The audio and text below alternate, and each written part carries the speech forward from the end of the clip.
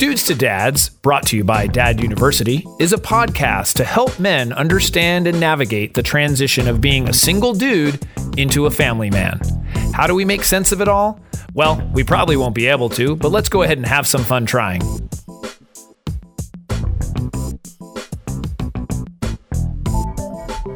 And we are back. We are back. I'm Jason Kreidman. I'm Alan Bush. And this is Dudes to Dads.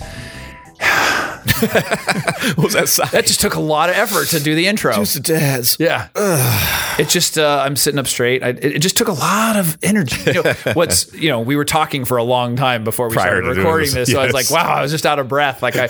We were having deep conversation. We had a great conversation. I think that was a good one. It was just funny. I was like, maybe we should have recorded that. But it's very helpful. I'm like, although there's some things we should not record. No, I'm glad we didn't record all of it. Right. But anyways, welcome to another podcast. This is episode 141. Yes. Interesting topic tonight. It's about affection. Okay. And specifically, the title is Give Your Child More Affection. They need it, and so do you. Yeah. So I know you're big on this. Yeah, no, I for sure am. It's something that has done really good things in my life. Yeah. It's had a positive impact for me. Yeah. So I wanted to cover it. Good. It's already proven. It's not like there's a debate that, affection is crucial for a child's well-being. Affection is good. Yeah. And the truth is we all want love and affection. Yeah. I mean, I think everybody wants it. Maybe some people crave it more than others. But I think dads, have a harder time providing affection than moms do. Typically, stereotypically. Yeah. And I mean to their kids. Sure. Some guys might be affectionate. Maybe if they're affectionate towards their spouse, they're affectionate towards their kids. Sure. I don't know. Yeah. But it could be whether, their dad was not affectionate, so they didn't really see affection, or it just feels a little awkward. Yeah. As your child gets a little older, it just feels a little bit more awkward. If your daughter is older or your son becomes older, it's like, I'm hugging or kissing my older son. And that can be a real thing, where it starts to feel a little awkward. So that's funny you should mention that. I was just excited to break your rhythm, but my grandparents were kind of more stereotypical. My grandfather wasn't super. He would be when you're little. He's really affectionate, but then he gets older. Right. No, grandma, everybody was super affectionate all the time, no matter what age you were. Both my parents are both affectionate. And that's the thing. My dad is, I don't care if you're old, I'll give you a hug and kiss. I don't care. He's just like that type of guy. Right. Now. But my mom was obviously super affectionate anyway. But it's just kind of funny. Like now my values are like, I'm affectionate towards everybody that I care about, So. Yeah. And so, I mean, definitely if you had that, you probably are more inclined to be. But I think you were probably in the minority. Yes. In that aspect, Absolutely. having a father who was affectionate. Yeah. It just, especially that generation. Especially getting older. Especially when I turned my teens and 20s. Right. He's still giving me and wants to I'm like, okay, Dad. Yeah. That becomes a little awkward sometimes for the child. So we had the psychologist, Dr. Daniel Singlian. And I remember in the interview, he was talking about touch, about throwing the baby up in the air and also the emotion and then also touching the baby that, literally affects the neural pathways in the brain. I mean, it actually, there's a physical change that happens with touch, right? And the hormones that are released and everything else. So there was a research firm, I was reading this article, there was a research firm called Child Trends, and they provided some insight on some things about warmth and affection when it's expressed by parents and how that affects children. So overall, I think, the overarching thing is that it results in lifelong positive outcomes for children. Okay, I mean, there's not really a debate about that. Sure. But here's a couple of things that they talked about that they said it improved. And this is what's interesting. Higher self-esteem. They connected the points that affection results in higher self-esteem. Yep. Now, we could also argue causation and correlation and that kind of thing. Sure. Because somebody who is more affectionate could potentially be more involved in parenting. I mean, there could be correlations of that or causations of that. But basically, higher self-esteem was one thing.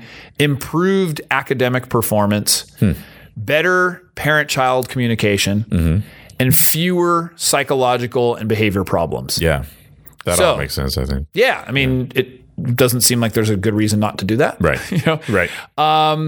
On the other hand, children that did not have or do not have affectionate parents tend to have kind of the opposite. Lower self-esteem. Mm-hmm. They feel more alienated. Yeah.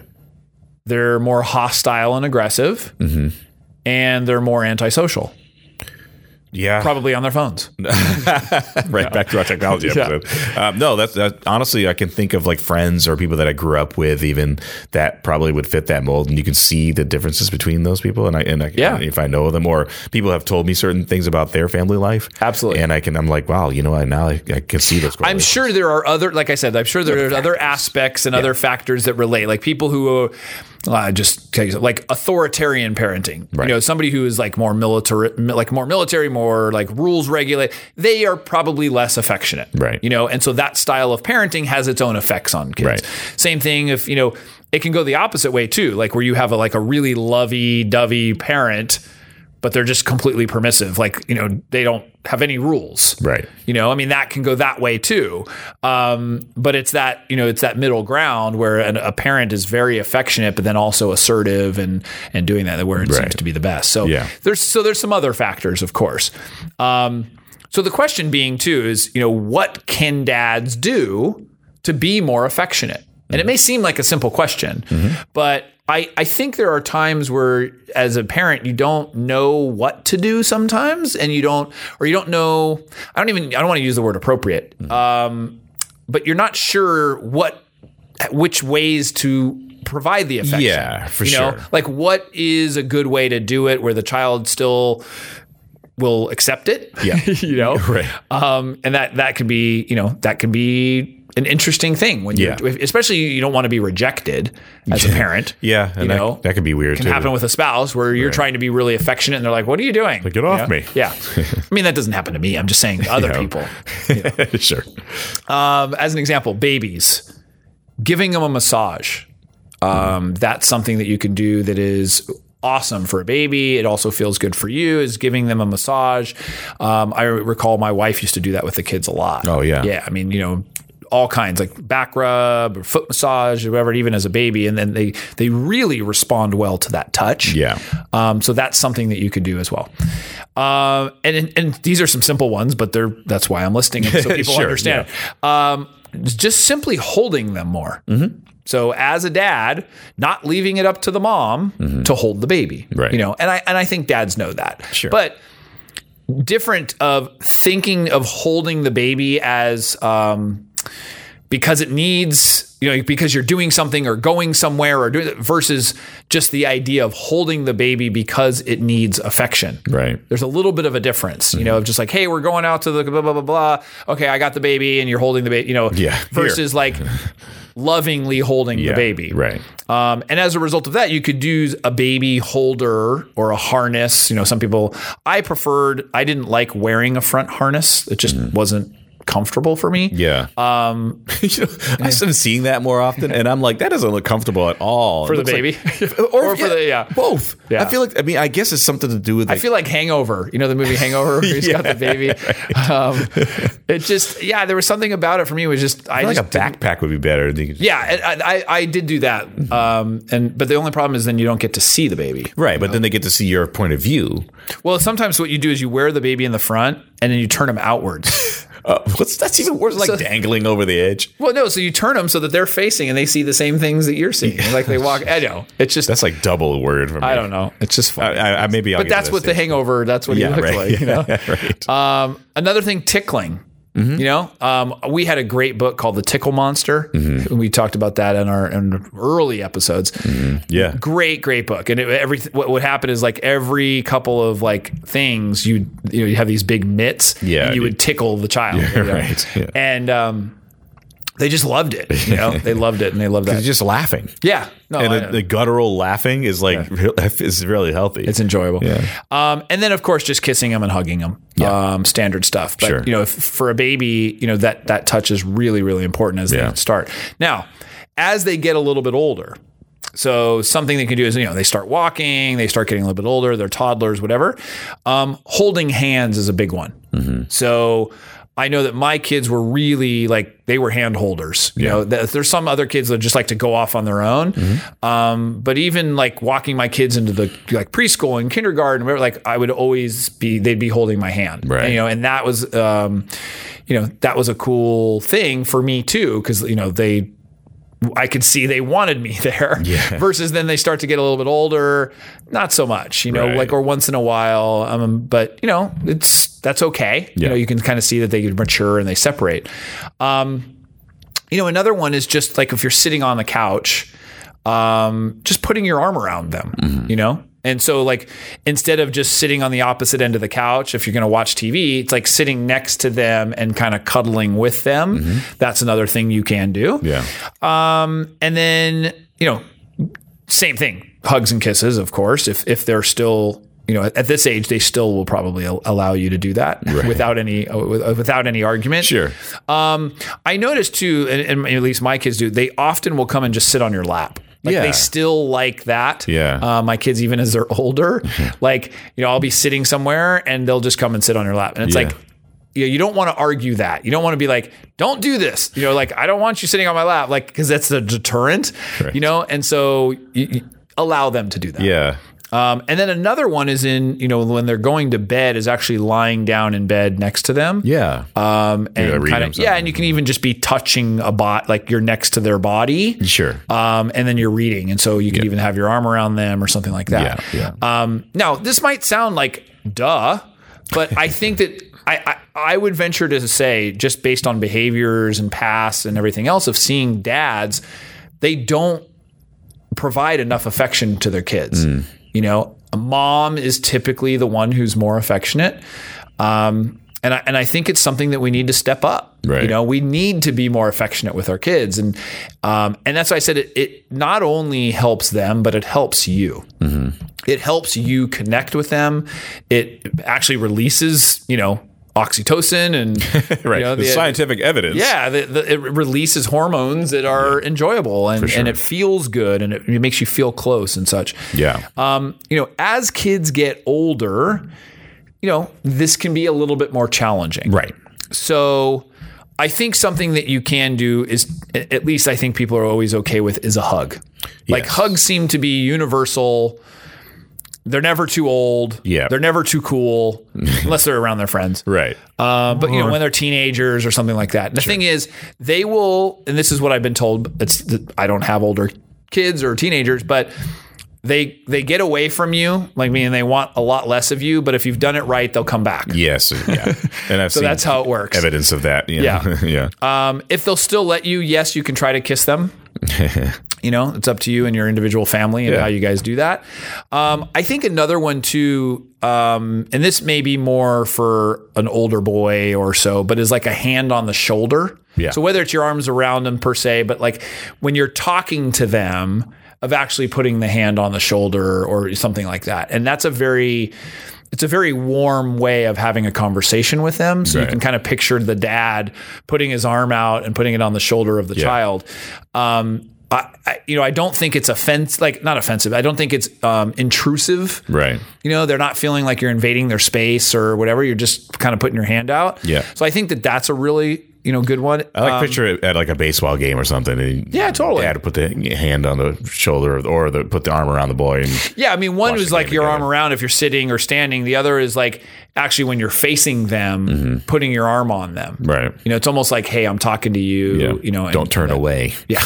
Grab their face. It's affection. If they still will, sitting on the lap. I said like my kids 7 and 9, and they're still like that, especially like when we're camping or something like that. We're in that kind of atmosphere.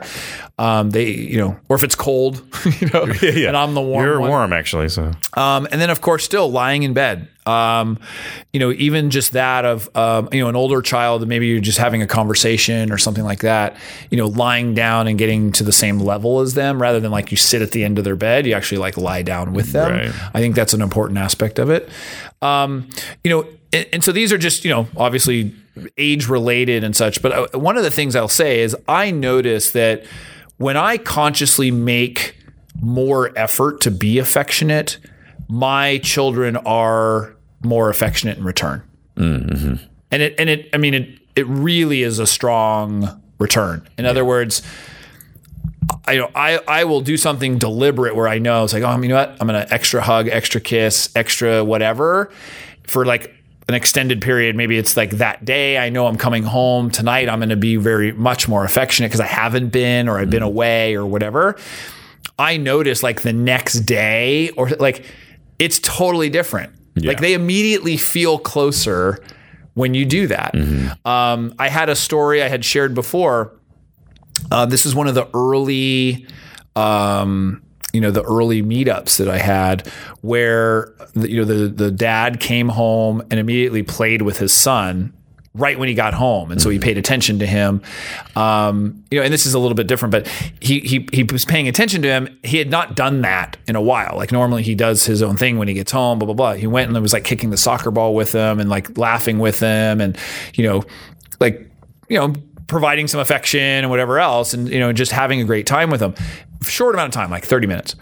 Later that night, he was watching TV. They were watching TV or whatever, and the son came over and sat on his lap. The son had never sat on his lap. Like literally, he doesn't recall him sitting on his lap. And he said it was just an amazing feeling that all he did something. And that's what I'm saying is like, he did something, which was be a little bit more affectionate, play with them, do something. And immediately that child felt that connection. Yeah. And that's pretty cool. It's like, I remember the guy being really affected by it. Yeah, it's like an immediate gratification for totally. Yeah. You're not doing it to get that. No, but it's nice when it happens naturally. Very nice. Yeah. And that can happen, of course, with your spouse too. I mean, if you're more affectionate, you probably will get more affection. Sure. It's like, it's just reciprocation. That's just how it works. Right. And so a couple of tips to kind of, maybe close it out, but to kind of wind down.